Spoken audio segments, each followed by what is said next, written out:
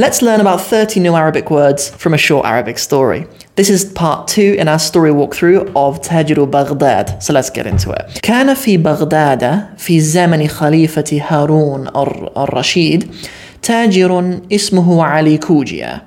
لم يكن التاجر علي كوجيا غنيا جدا ولا فقيرا جدا. ولم يكن للتاجر علي كوجيا زوج ولا ولد. وكان التاجر علي كوجيا يسكن بيتا ورثه من أبيه. وكان التاجر علي كوجيا مع ذلك يعيش عيشة راضية ويدخر مما يكسبه من تاجرته ما يزيد على حاجته من المال. So we begin with his name, Ali Kujia. As I said, there's no shadda on the ya, so I don't think it's Kujiya. Ali Kujia.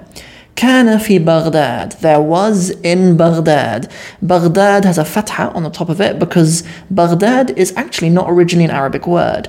And words that are not originally Arabic, they often behave like this. This little rule is something called mamnu' min as-sarf. And it's also why in the Quran, you will see names that are not originally Arabic behaving like this too. You will never ever see Yusufi, you'll never see fi Yusufi, or fi Ibrahimi, or fi Maryami. Okay, because these names are not Arabic in their origin. You'll see fi Yusufa, or fi Ibrahima, or fi Maryama.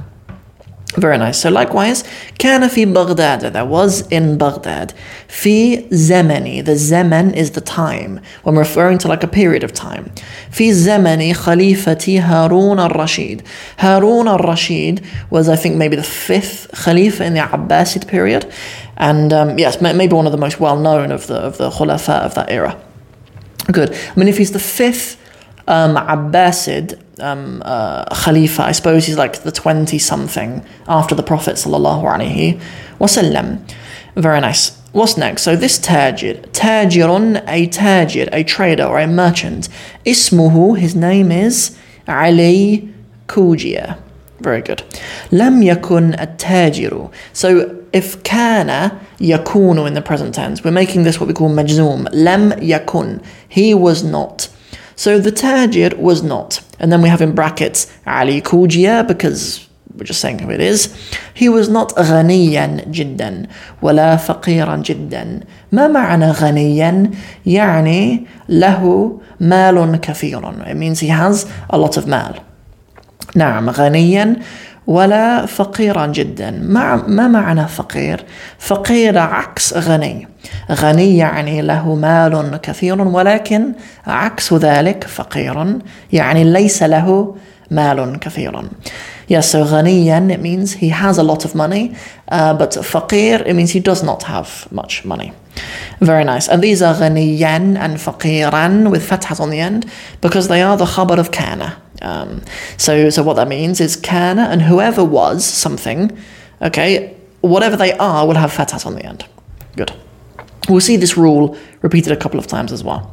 Good. So Ali Kujia was not wealthy, was not rich, and he was also not poor. He was somewhere in the middle.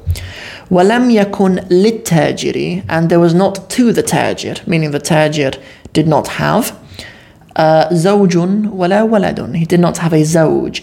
Zawj, it means a spouse. When it's used just like that, zawjun, it means a spouse. Good. Yes, usually if you're specifically talking about a wife, you put a ta' marbuta on the end, zawjah. And if you're talking about a husband, say zawj. But zawj on its own, and the plural azwaj, it means spouses. It could refer to either. So he did not have a spouse. Wala waladun, nor a boy. Okay, walad literally just means a boy, but in this case it's referring to a son, right? And we do this in English as well. Like when I'm talking about my 2 sons, I often say I have 2 boys, okay, rather than I have 2 sons. Very nice. وَكَانَ التَّاجِرُ, and the tajir also.